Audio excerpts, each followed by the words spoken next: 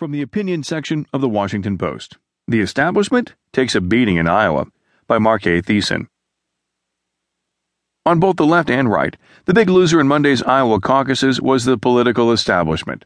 On the GOP side, the three establishment candidates, Jeb Bush, John Kasich, and Chris Christie, won 6.5% of the vote, combined.